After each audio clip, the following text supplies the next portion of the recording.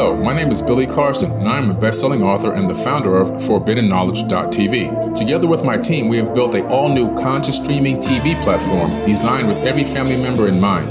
If you have ever wanted to travel the world and attend lectures and workshops from your favorite speakers but weren't able to, look no further. ForbiddenKnowledge.tv. There are dozens of workshops and lectures from speakers you know and love. We have also included amazing categories to assure that your consciousness is entertained and elevating on a daily basis. Amazing interviews, ancient history, ascension knowledge, wisdom teachings, documentaries, conspiracies, mysteries, health and fitness, conscious cooking, meditations, finance, yoga, and so much more. To start your free trial on any mobile device or computer, surf to ForbiddenKnowledge.tv. That's Forbidden Knowledge with the number 4, ForbiddenKnowledge.tv. Again, visit ForbiddenKnowledge.tv today. Hey, what's up, everyone? It's Billy Carson, also known as Forbidden Knowledge. Welcome back to ForbiddenKnowledge.tv. Today, I have a very, very incredible guest, the beautiful Dr. Tara Swart. She's a neuroscientist. She's a former psychiatrist. She's been an executive coach, and she's also faculty at MIT, which is where I actually met her. We'll touch on that later. She's also the author of the bestseller, The Source, The Secrets of the Universe, The Science of the Brain. And we're going to talk about that book today. Welcome to ForbiddenKnowledge.tv, Dr. Swart. Thank you so much, Billy. It's so lovely to be reconnected with you after that meeting at MIT. Was it 2 years ago now? Or? Yeah, it's been 2 years, that quick. Can you believe it? No, it's strange. What we believe about how time moves. It seems like a long time ago that I met you, but because we've stayed connected, like through Instagram and stuff, it's kind of just it's like I saw you yesterday. Right, exactly. That's the beautiful thing about social media. It actually does allow you to be kind of somewhat quasi-connected in a weird kind of a way. Mm-hmm. And it's just amazing, like you said, time flies. And, one of the things that I really got out of your class was the confirmation of a lot of the theories that I had researched and learned about, even from ancient sages and pyramid priests and indigenous tribesmen, and that I traveled all around the world to meet. And they told me a lot of the same exact concepts that I learned in your class. So that was like great confirmation for me. Well, that's so interesting, because I think for me, bridging that gap from science to spirituality took a lot longer than it's taken you. I mean, I'd read your book on the Emerald Tablets before mine came out. And so I know about where you've been and, the theories that you've looked into, things that I've always been interested in my personal life, but never quite brought into my work life. So when The Source came out last year, that was the first step towards me mixing science and spirituality. And actually, since it's come out, that spiritual side has had such a good response that it's made me much more courageous about discussing, the science behind some of the things like the laws of attraction and universal connection and things like that. I love it. So is that what kind of sparked your interest into writing a book about science and spirituality? So as I said, I'd always had a personal interest in it. I was brought up by Indian parents, but I was brought up in London, England. So I kind of had a double life. I had the cultural heritage at home where, things like believing in reincarnation, for example, it was totally normal. But that's not something I could speak about, at school or university. And then especially, I went to med school, so I did a very traditional training, sort of, only based on evidence. And I really think it starts to make you think, well, what is evidence? Because these ancient cultures, they've been around for longer than medicine, if you like, modern medicine. But the modern scanning technologies that have allowed us to see how our brains and our bodies work has given a lot of credence to some of those things that people didn't believe in because you couldn't prove it before. So one of the things that, the first thing I'd love to discuss with you, because it's so topical, is have you been having vivid dreams during this COVID lockdown? You know what? That's really amazing because, oh my goodness, I rarely have these random dreams. If I have a dream state, I kind of try to do a guided dream state. But because I'm always so busy the last couple of years, I haven't even tried to do a guided dream. So I wasn't dreaming at all, according to the way that I felt when I woke up from my 4-hour sleeps. But recently, during this COVID-19, I've been having some really crazy dreams. It's wild. I know. And, my partner's like, hey, she's like, what's going on? All of a sudden, this is like, I never seen this out of you before. And I'm like, oh my goodness. Yeah. So it's really interesting. Yeah, so it was happening to me, but I just thought it was me. And then a journalist called me up to ask if there's any science behind it. So I thought, okay, so it's not just me. Yeah. And I looked into it, and there are definite reports that during the 2 world wars and during the Holocaust, there was an increased report of vivid dreaming in the whole world. Yeah. Wow. So that's happening now. And I think just at the very scientific level, it's emotional processing. It's, how we deal with the unprecedented uncertainty that's around us. And it's actually a healthy psychological thing. But because we're in uncertain times, a lot of the dreams have quite an anxiety basis to them. So people are thinking it like it's a bad thing. Right. But actually, it's not a bad thing. It's a very healthy way for your brain to be processing. I had a really strange experience, which I wouldn't discuss with many people, but I think you'll appreciate it. Luckily, I validated it before. So I had a dream that I was in a sort of, a scary place that I wanted to escape from. And one of my former coaching clients suddenly turned up, and I was so relieved to see him that I just sort of gave him a big hug, and then he grabbed me by the hand and he rescued me from this place. But as soon as we got out of the place, I said, oh no, like we hugged and you held my hand and now I'm going to get COVID. Oh, wow. And that's all. I wasn't like, I was sort of aware of what was going on in the dream, but obviously this COVID thing definitely came into the dream. Yeah. So the next morning I told my husband about it, and he knows the client. He's met him before. And then we had lunch together. We went off to our separate places to work, and I got a text message from the client that was in my dream the night before. And I went to my husband's study and I said, you're not going to believe who I've just had a text message from. And he said, I can't imagine, because he's not really into like all this spiritual stuff. Yeah. And I said, the guy that I told you about in the dream. And I said, if I hadn't told you this morning, if I come to you now and said, I just got a text from this guy and he was in my dream last night, you wouldn't really have thought it was that amazing. But luckily I told you. Yeah. And, this guy hadn't texted me for 3 months. And wow. So I really believe that it's not just about our emotional processing. It's about some form of universal connection, even if it's just the fact that whoever you are, wherever you are, we're all going through the same uncertainty and fear and anxiety. But I have to believe it's more than that. That's too much of a coincidence, Yeah. I just don't believe in coincidences. I really do believe that we're all connected on this energetic grid that we call, space-time or the universe or whatever you want to call it. And because according to science, if you really analyze it, it looks like we may have all spawned from that one original tiny little, seed, so to speak, that spread out, and it's still currently spreading out.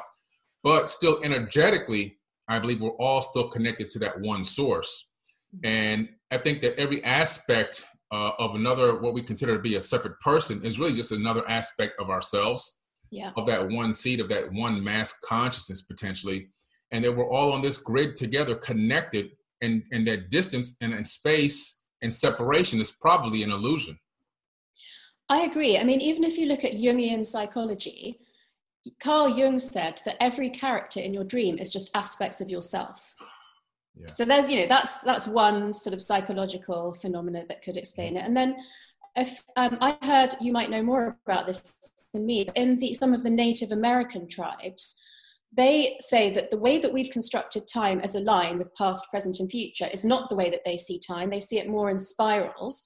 And so that explains coincidences, because if you're spiraling, then you go across the same, sort of grid line naturally several times. But it's only if you have decided that time is a line or space is a line that you think, oh, isn't it strange that thing I thought about yesterday happened today? But if you view time differently, then it's not strange at all.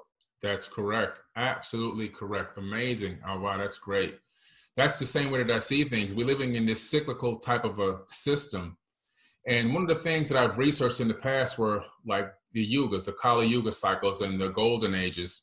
And the fact that, civilizations seem to rise and fall. And the reason why I teach a lot of the stuff and go into a lot of the ancient history and bring that forward to the modern day people is because I believe that the past is prologue, and that we need to understand the past so that we can potentially break this loop and move forward as a species, and maybe potentially rise to a golden age and maybe sustain it instead of collapsing back down again. Yeah, I mean, I get what you mean. And obviously that's my cultural heritage, Hinduism. So the way that we were taught about it is that for things to be created and maintained for a certain level of time, as long as they're still good, there has to be a destruction element. And I mean, you could almost say that COVID is a destruction phase like that. And connecting that to the neuroscience, which you learned about at MIT, the way that neurons in our brain, so the individual cells in our brain that form the pathways for our thinking, is that they basically either wither away because you don't use them. And so some of that spiritual knowledge and self-knowledge that we're born with, it's squelched out of us because of modern society and education. So, for example, a lot of children naturally believe in the multiverse theory, parallel universes, but then because, you know, you would get taught at school that there's no evidence that that's true, although there is, you know, some from string theory and things like that, that's just not how you think anymore. But anyway, so these neurons, they either grow, connect up with each other, or wither away from disuse, or they get destroyed by stress or alcohol or, you know, whatever. So I love the fact that, you know, given my cultural heritage with these like yugas and cycles and the, you know, creation, maintenance and destruction, that's exactly how the brain works. I mean, again, that seems to me a pattern or a cycle that can't be a coincidence that they're so exactly the same. Exactly. As above, so below, just like the Hermetic principles teach in ancient times. You know, we see that same thing recurring at all different scales in all different fields of physicality. It's really amazing stuff, you know, and one of the things I like to talk about a lot in my lectures and workshops is the law of attraction, which you also have talked about quite a bit now. Yeah. And it's really amazing. So, you know, what I see at the law of attraction is, you know, how we have our capability collectively to create to create reality consciously, but also individually, that we also help to create our own reality tunnels. And through that, through conscious thought and the right frequency and vibration of conscious thought, I think high vibration frequency, we're able to link up or sync up with this universal consciousness and create this law of attraction, you know, kind of a psychic gravitational field that pulls things that we need and want into our life towards us. Can you touch a little bit on how you feel about it, what your theories are with the law of attraction?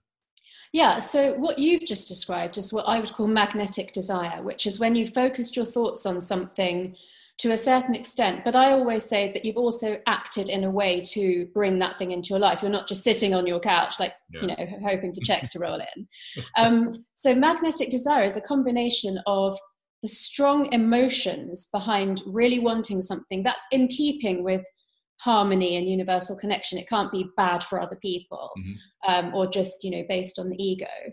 That if your desire for that thing is so strong, it's backed up by your emotions, you know, it's aligned in your body and your brain through your thoughts, your beliefs, your emotions, and your sort of, you know, gut instinct or the more primal things, that you naturally tend to notice things in life that are related to that. So if you think about in the modern world, how much information overload we're dealing with all the time. Everything we see, everything we hear, everything we're thinking about in the background, you know, somebody might interrupt us.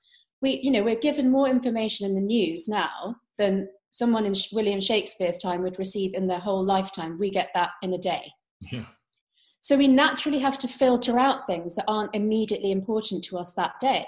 But if you believe in and practice the law of attraction, and you have magnetic desire around something, and you prime your brain to notice opportunities that are related to that thing that you want, then you're much more likely to grasp an opportunity because you noticed it. I mean, you know, that's the simplest way of explaining it. And it's really because some people have to have the empirical science data to believe things like that. Yeah.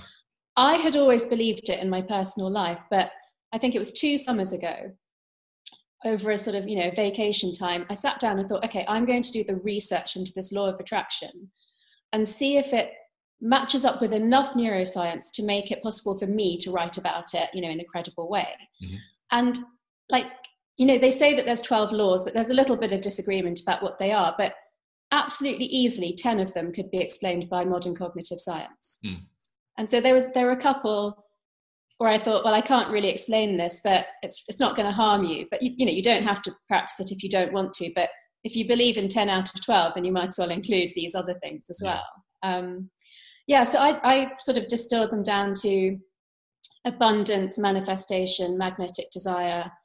And then I've also said you do have to have some patience.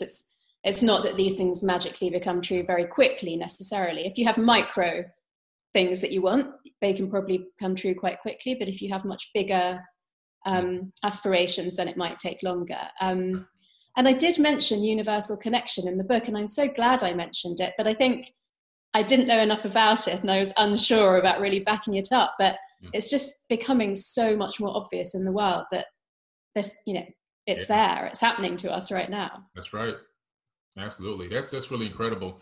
If you look at Einstein's theory of relativity, where in the mainstream teachings, you see the globe of an Earth or a sun in space, and you see space warped around that mass, that planetary mass.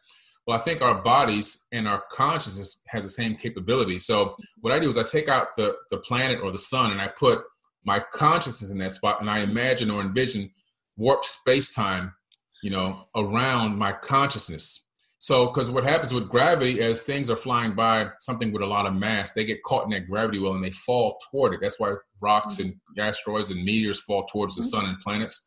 So I envision that I'm warping space-time with my conscious thoughts, envisioning the things I'm trying to manifest, and then I see the things falling toward me that I need to help me obtain the manifestation. And then the next thing that I need discernment to understand and discern the opportunities that come to me that are going to help me get to that end goal. Because if you don't discern those little things on the way, you could miss out on obtaining your goal. Yeah. I mean, we basically said exactly the same thing, just using different language and different imagery, that's just, I think that's becoming much more obvious to us at the moment in this crisis. And that's why, one of the things that I said to you when we spoke about doing this podcast together was, I feel that we're on the cusp of a mental health crisis or a spiritual revolution. I mean, people are completely understandably suffering with being locked down, isolated, self-isolated, maybe actually having health problems or fears about them. And I don't think we've thought enough about how we will ease back into normal life, whatever that is. It's going to be a big adjustment as well. So, and I think there is a mental health crisis waiting to happen, even when maybe we say it's all over and we're going back to normal. That's not going to be easy for people. But I think it's such an opportunity to take care of your mental health, take care of, your loved ones, but also, in a phrase, go on that journey inside yourself.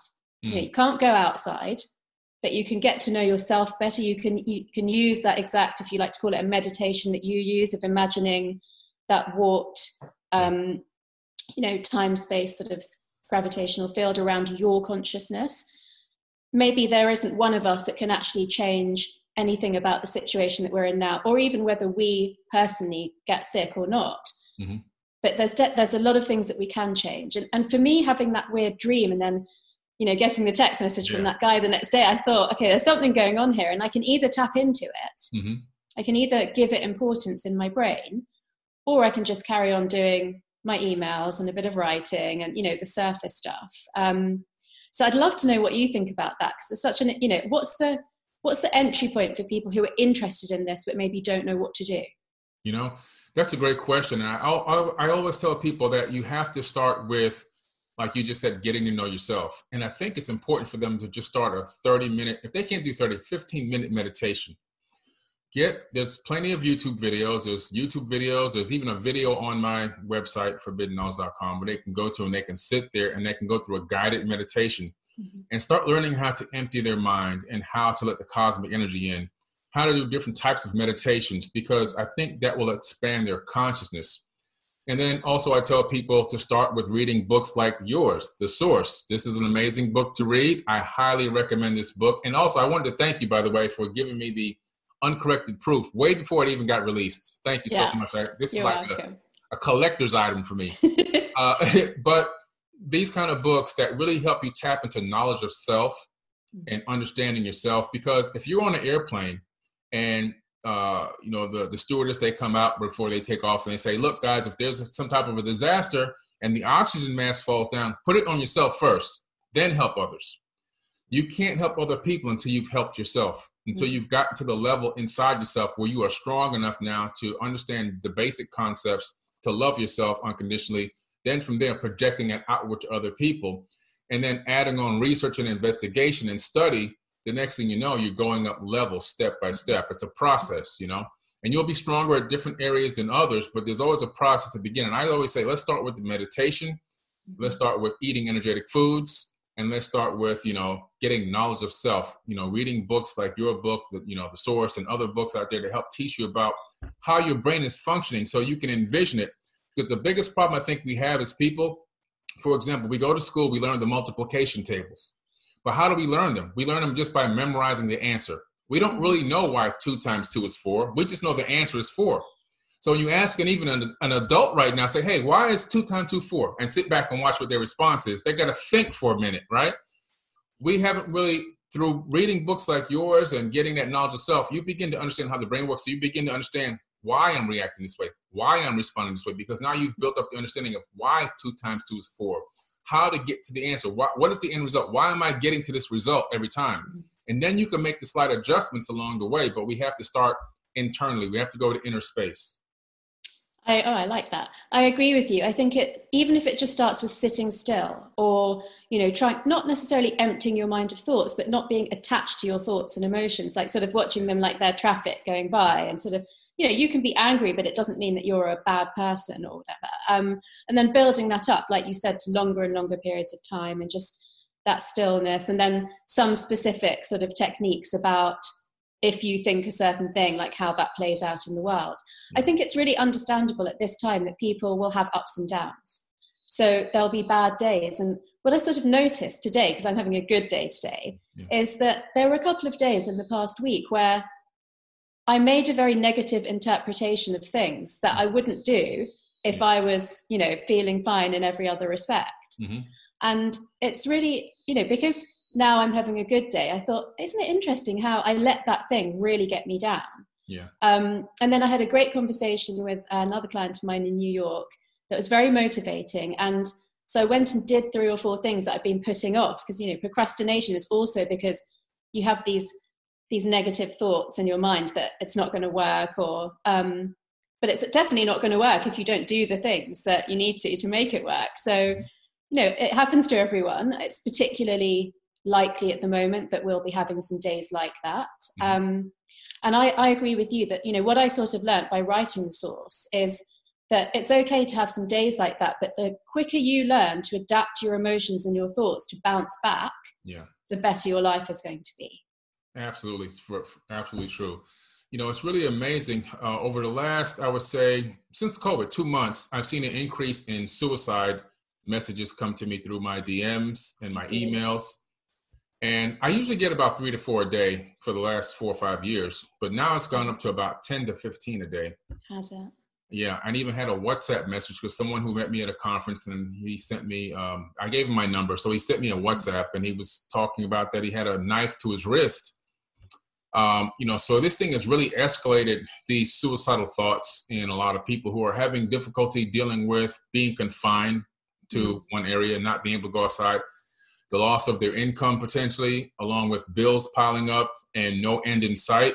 And it's really giving people, this psychological distress. And the best that I can really do is talk to them a little bit, try to encourage them and give them the hotline number, for suicide. What do you recommend? Do you have anything, from your psychology background that you can recommend? Yeah, so I feel like that sort of mental health crisis is something that needs to be dealt with at a really macro level, by governments, by these amazing organizations that deal with people who have these thoughts and feelings. And that, what we were talking about earlier, the potential go to inner space is more of our personal responsibility.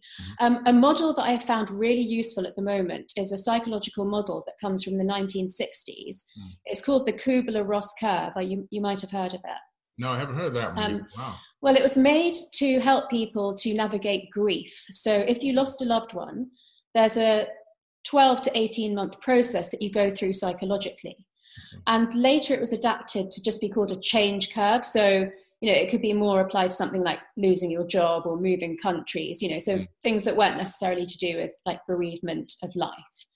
And I think it's more relevant than ever now. And what I felt like, because I was a psychiatrist, is that when you don't understand your emotions and they're overwhelming you, I can completely understand why you would become suicidal or need to be on a psychiatric ward. And I always felt that, some of the formal knowledge that I have had helped me to navigate some difficult times in my life, like when I got divorced and I changed my career. So this curve basically says that in response to any change that you haven't wanted or you're not in control over, which, COVID is that for everyone, you will have an initial reaction of shock and denial. And so it's a curve that goes from shock and denial up to anger. Wow. And then down through why me, sort of bargaining, questioning, to a depression phase. And then up through the depression phase to a finding meaning, making meaning of what's going on, finding some purpose in it. And then that leads to acceptance, which is the end of the curve. And so there's a couple of things to say about this curve, which is that however awful it feels to be really angry or really depressed, you have to go through those emotions. You have to experience them. You can't repress them. You can't avoid them, because then you just get stuck in that part of the cycle and you never move through to acceptance. The thing that I'm seeing now in myself and my clients and my friends is that this is going on for quite long, and some of the rules around it are changing. So first it was a health issue, then it was a lockdown issue, now it's a uncertainty issue, and there's economic issues as well. But we're probably going through that curve. We're going to have to go through it several times. So even if you accept, okay, yeah, I need to be locked down and isolated, the next thing might be, will I lose my job? Because you might be working from home, but then that might not be sustainable economically. Then the next thing might be fear of going back into the community if there's still some infection. There's so many things that it could be, but every time there's something, you'll feel a shock. You might feel like it won't happen to me, or you might feel very afraid that, it's going to affect your life, like the frontline workers, for example. Conflict in confined situations, so where families are confined in small, apartments without access to much outside, time or space. If people are going through the curve at different times, then there can be a conflict, because imagine if I was really depressed today, I'm not clinically depressed, but let's say I was having a really bad negative day, and you were having an angry day, and we were trying to do a podcast together. It's not going to work that well. No. So I think, understanding your emotions, allowing yourself 1 to 2 days to go through even the negative emotions. What I always said to my patients when I was a psychiatrist was, I can't make everything better immediately. I can't tell you exactly how long it's going to take or how it's going to go. But I can tell you that you being here and working with me, that there's light at the end of the tunnel. Nice. I'm now, taking care of this. We have a team of people who are going to help you. And obviously in psychiatry, things don't always go, to the good outcome. That's part of the job, but you can offer people that light at the end of the tunnel. And I think that's what you're naturally doing, which is saying, I'm here, you can speak to me, I can offer you this resource. Because whether you have a mental health issue or not, when you're feeling really negative or low, you feel like that's going to go on forever. If someone can give you the perspective that you can get help that will make that feeling go away, or that you might feel like that for 2 days, but then naturally you'll bounce back, like I did, it really, really helps. So I think that's a very good curve to look up. Maybe you could even put an image of it on your website for people to use as a resource. Yes, I'll definitely superimpose that while you're talking about it over this video. That's a great, great thing. Thank you so much. I really appreciate that, because it's something that really needs to be addressed. And I just like to tell people consistently that this is just one of many hard times, that we're going through during this era of our civilization. And it's something that we will come out on the other side of. And it will also create a lot of new free thinkers, a lot of new innovative business people. There's some positive that can come out of this as well. And, if you're one of the people that maybe weren't an essential worker or got hit by this financially, you now have to take this as a learning lesson. Don't take it as an L as a loss, but as a lesson, an L as a lesson to say, okay, now I may live long enough to see another one of these types of situations again. How can I prepare myself for the next one? So I lived through the real estate collapse of 2008, 2007, 8, 9. And before that happened, I was very wealthy, extremely wealthy, as a matter of fact. And I had put a lot of my eggs into the real estate basket. I was like, well, I'll put everything in this and I'll just sit back and relax for the rest of my life. Oops. Yeah. Yeah. Boom, the egg, the basket had a hole and all the eggs fell out and broke. Yeah. So I learned and I said, okay, the next time something happens like this, it may not be real estate, but it'll be something. Something will come. I need to diversify, which I did. I diversified myself and I had my hands in a lot of different baskets, my eggs in a lot of different baskets. And so this time I was very prepared for the situation. So like, just to tell people like, hey, we have to learn from all of these things that happen, because these things happen in cycles as well. And there'll be something else that'll come that will hopefully not blindside us completely, but you'll be, okay, this happened. I wasn't ready for it, but I'm ready for it in this way or in that way. I can make this adjustment in my life now, and I can handle this situation a lot better than maybe somebody else who wasn't completely prepared at all. Yeah, I agree with you. I think for people who haven't been on that journey and had that experience like you and I have, one of the things I want to say is that sometimes these things make sense quite a lot later. So right now in the crisis, you might be thinking, there's nothing great for me to learn here. My situation is really, really bad. But allow that to come. There will be a time where you have an insight when you look back and think, okay, that's what I learned. And I would say that when I went through my personal crisis, that was the first time I really learned how determined a person I am. And it's come up in these very small ways, in this sort of isolation that we're in. I'm with my husband, but there are a few things that, everything from things like not being able to open a jar or an electrical switch going wrong or the boiler going wrong. He was sort of like, oh, we're going to have to get someone to come in. And I was like, no, I think I can do it. And it's sort of, I'm not bad at DIY, like if I need to do it, but it's not something I do very regularly. But I found myself very much in that mode of if something went wrong, not thinking, oh, it's gone wrong and it's a disaster and somebody will have to help. Right. But thinking, I'm a scientist. Could I try to work out this boiler and fix it myself? Right. And it's just really good to see myself like that, because it's made me see that I did become more resilient from the bad things that happened to me in the past. Yes. And that itself is very encouraging, because then you think, okay, that happened at a time where I wouldn't have thought there was anything good going to come out of this. So I wonder what's going to come out of the situation that we find ourselves in now. But having said that, I'm very aware that you and I are quite privileged in terms of, the security that we've got around us. But I agree with you that whatever your situation, you can learn something about yourself.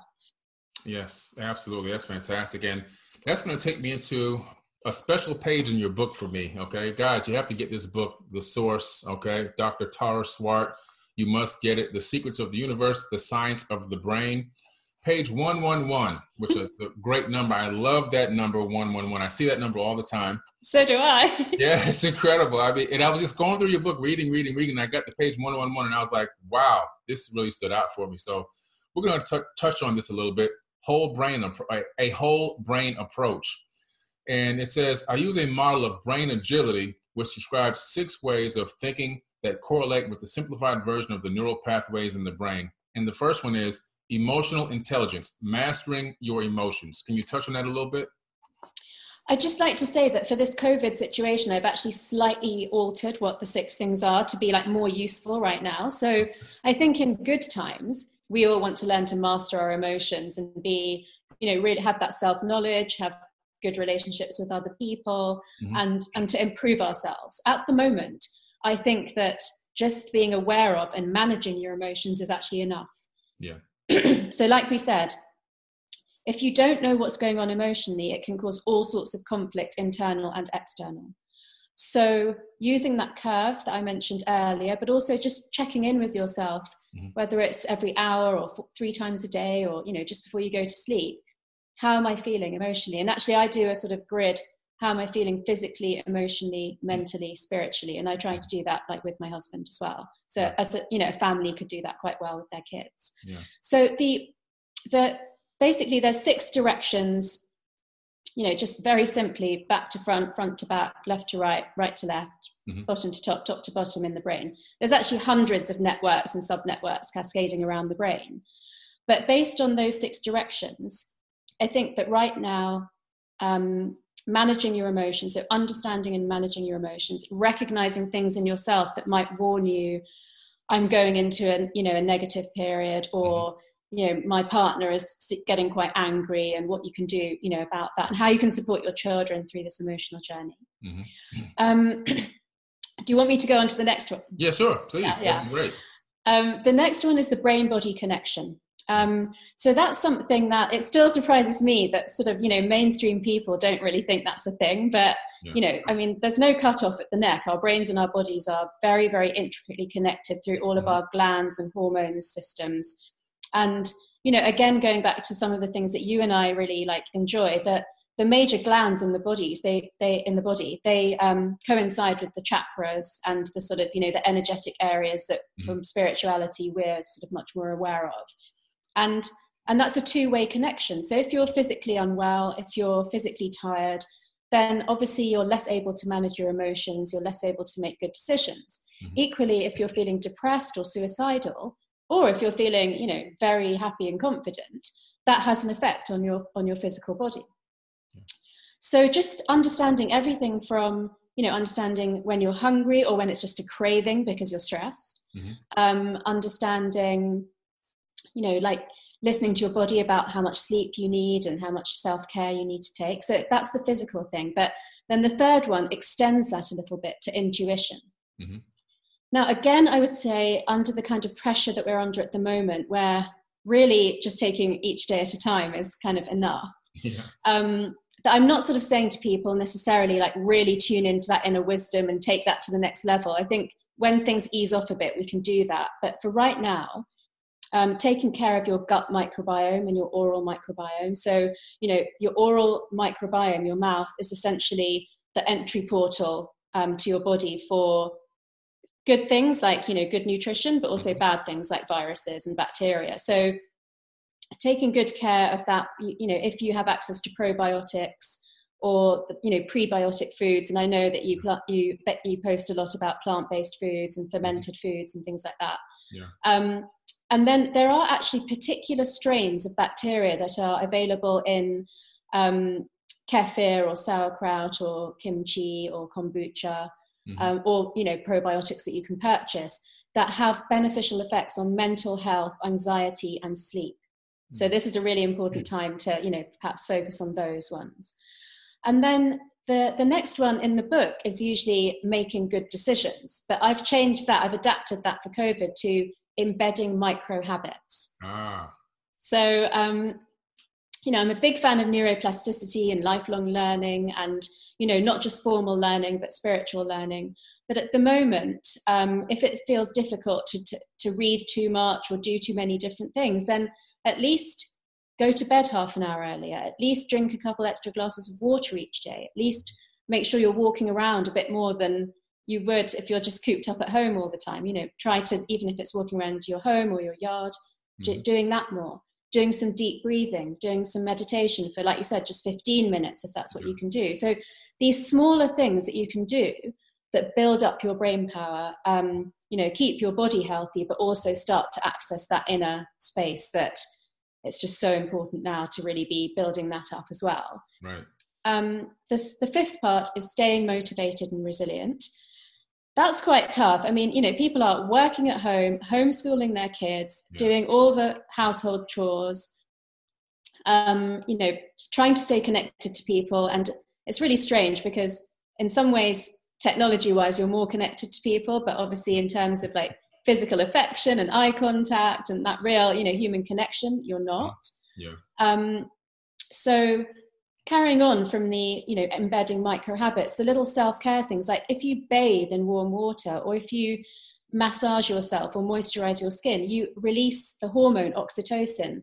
That's the same hormone you get from physical affection, from handshaking, hugging, being with your loved ones. So for people who are lonely, that can be a really good way to keep yourself motivated when I'm sure sometimes it feels difficult to just get out of bed in the morning. And then the last sixth part is about creativity. And normally that's about thinking outside the box, imagining a different reality, imagining a potential future. But here I've talked more about creating new possibilities. So exactly like you said, what can you learn from this situation? How would it benefit you to do things differently in future? So, you know, one of the things I'm thinking at the moment is I can't imagine ever traveling as much as I was, you know, around the world. I was traveling like crazy. And it's sort of really given me perspective on how, A, that's not very good for me or the planet, but B, that, you know, I managed to do 8 hours of teaching over 2 days, even from London with the US time zone for MIT last month, you know, because I couldn't go there.